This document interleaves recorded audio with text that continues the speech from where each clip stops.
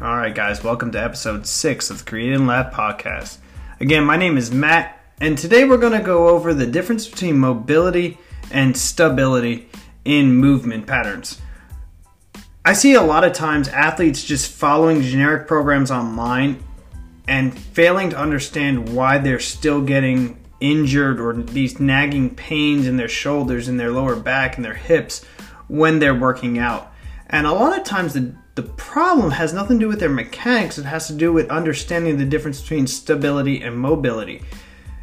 And why is it that when I follow these programs online or I see someone doing certain stretches with bands, why that's not helping me? So today we're going to go over the difference between mobility and stability and why you should be very careful about which mobility exercises or which flexibility exercises you should be choosing and adding to your warm-up or post-workout repertoires. So hope you enjoyed today's episode, guys. Let me know what you think in the comment section and have a great day.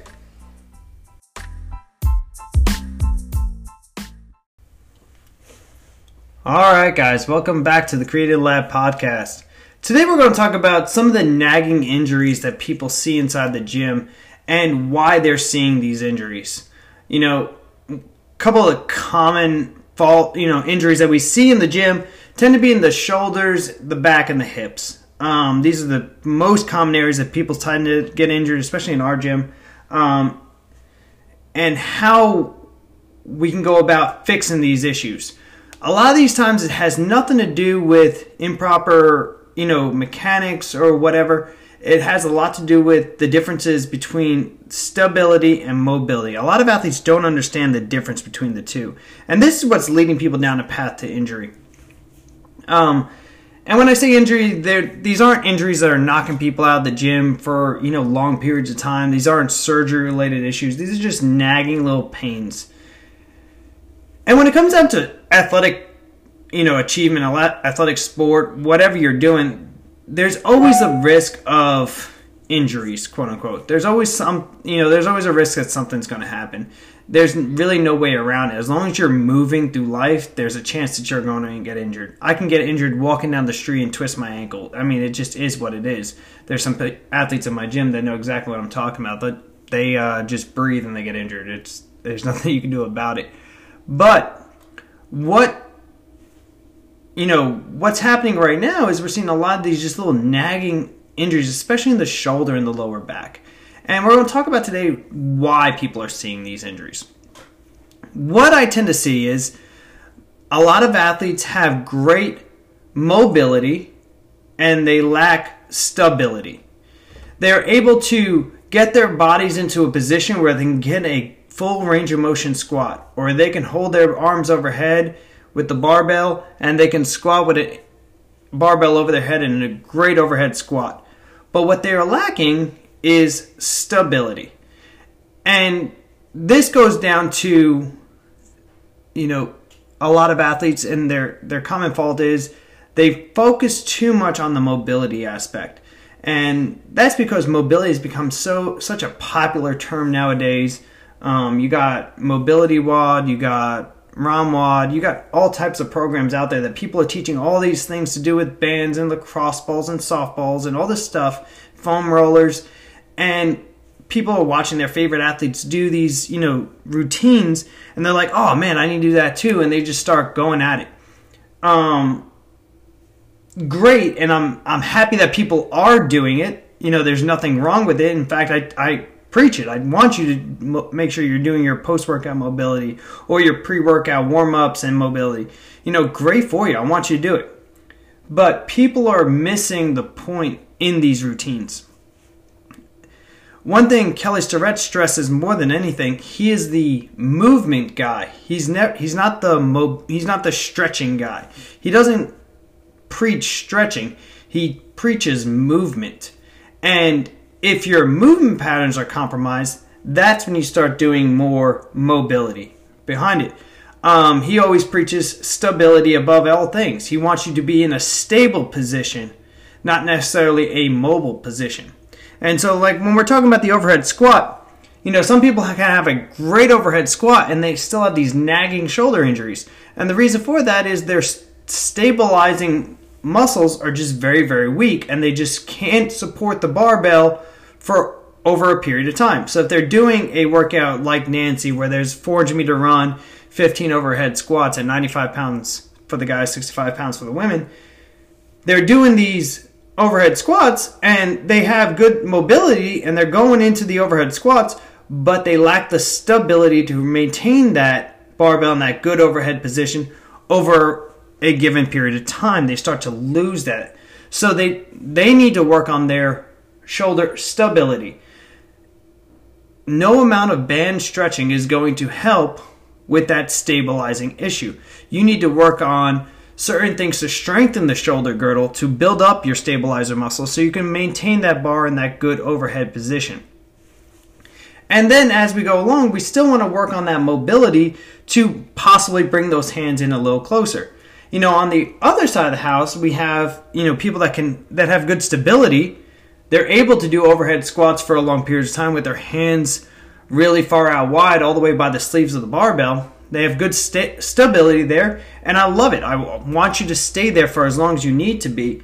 But at the same time, I want to work on your mobility to bring those hands in a little closer so as to be in a better position when I'm doing these overhead squats. If I'm missing stability, I can be injured. If I'm hypermobile and I need to work on my stability, I'm just going to get hurt because these little muscles cannot support that barbell over the long durations of your workout. Same thing, if I have good stability in one spot, that doesn't mean I need to stay there. I need to work on my mobility to bring my hands in a little closer, or I can bring my legs in a little closer and work on my mobility to be in a better position when I do these workouts. A lot of these nagging injuries are this reason. Moving away from the shoulders, another common injury, or common nagging issue people tend to see is in their backs, their lumbar spine. The range of motion of the lumbar spine is pretty good if you think about it. We all sit slouched over in our chairs. Whereas we want to be in that good S curve at the bottom of our squat, we still want to maintain a nice lumbar curve. Once you sit into a chair, everybody just relaxes and they just lose that lumbar curve and they start to slouch over. So the mobility in that lumbar spine is pretty good.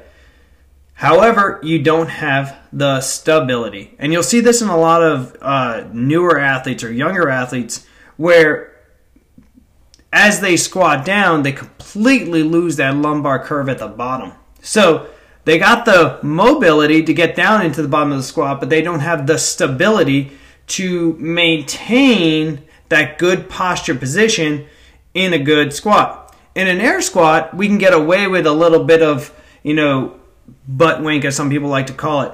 You're able to, lose that lumbar curve, and it's not going to be too detrimental to you. Not for a younger athlete anyway. And the problem with that is as they grow older, obviously for those that, have been in this position, they are going to lead themselves down a path towards injury. Or when I put a barbell on their back, they start losing that lumbar curve. Now we're walking down that road, faster towards that injury mark. So you want to fix that as soon as possible. And if I don't have the stability to maintain that lumbar curve in the bottom of an air squat, I'm clearly not going to have the stability to maintain it once I put a barbell on my back with 300 pounds on it. So we want to fix the stability issue early on with the air squat. And that's the importance of the air squat. That's why we go over the air squat in the on-ramp. If you ever completed your CrossFit level 1, you would know air squat's the first thing they talk about. Why? Because it's the basic movement. If we can fix that right off the bat, we teach people what stability of the lumbar curve is, then they can start maintaining for higher skilled movements like the deadlift, the clean, or the snatch. So we want to fix it early. We got to fix the stability issue in a lot of people's movement patterns. Again, I want you to mobilize. I want you to, stretch out. The problem is you have to know the purpose of why you're stretching out and why you're doing certain things. Not just blindly following a routine that you see on the computer screen. It's very easy to get caught up in that. Oh, well, so-and-so athlete does this. I need to do that too. That's great. But you have to understand what you're going for. If your hips do not have a good aren't good at stabilizing yourself, you need to work on your hip stability. I watch a lot of athletes when they do pistol squats, they go down nice and controlled, and as they come up, there's a whole lot of wobbling going on, and they, contribute that to balance a lot of times. And sometimes it is, but sometimes it's a lack of stability inside the hip capsule itself. Kelly Starrett talks about this a lot. This is why we teach the pistol squat, because it teaches athletes to build up the stability inside the hip capsule. You shouldn't just immediately run into a workout where there's 50 pistols. You should work on one pistol at a time, and the reason for that is I want to work on my stability as I go into that squat. There should be very little movement of the torso, of the upper body, as I'm shifting my weight over to the right side. I shouldn't be wobbling everywhere as I'm coming up. I should be able to go down into a pistol squat, come back up, switch legs, same thing on the other side, with as little movement as possible, because the purpose of the pistol is to build up that stability inside the hip capsule. And if I don't have the stability there, the pistol squat will expose that. Same concept for the shoulders. We want to do the overhead squat because it exposes lack of stability or mobility in the squat series. So I want to be able to do that. When we talk about stability and mobility, you got to think of them as two separate aspects. And what this will do for you as an athlete, it helps you identify what's wrong with you. So when you go to a coach or you go to a chiropractor or a physical therapist or a doctor and say, hey, I'm doing these, rather than just saying, hey, I'm doing overhead squats and it hurts, you're not really giving them anything to work with. Are you missing mobility or are you missing stability? So this will help you speak smarter to your doctor and help you get back into the gym, back to, your normal, way of working out way faster, rather than just saying, hey, it hurts, what should I do? So guys, understand the differences between stability and mobility, and that will help you, help your coach, help your doctor go a lot further along in your athletic training. So hopefully this answers a lot of questions when it comes down to the difference between the two and why we do certain movements. So hope you guys enjoyed today's podcast. Don't forget to leave a 5-star rating on below, and don't forget to do great things for your country. Have a good one, guys.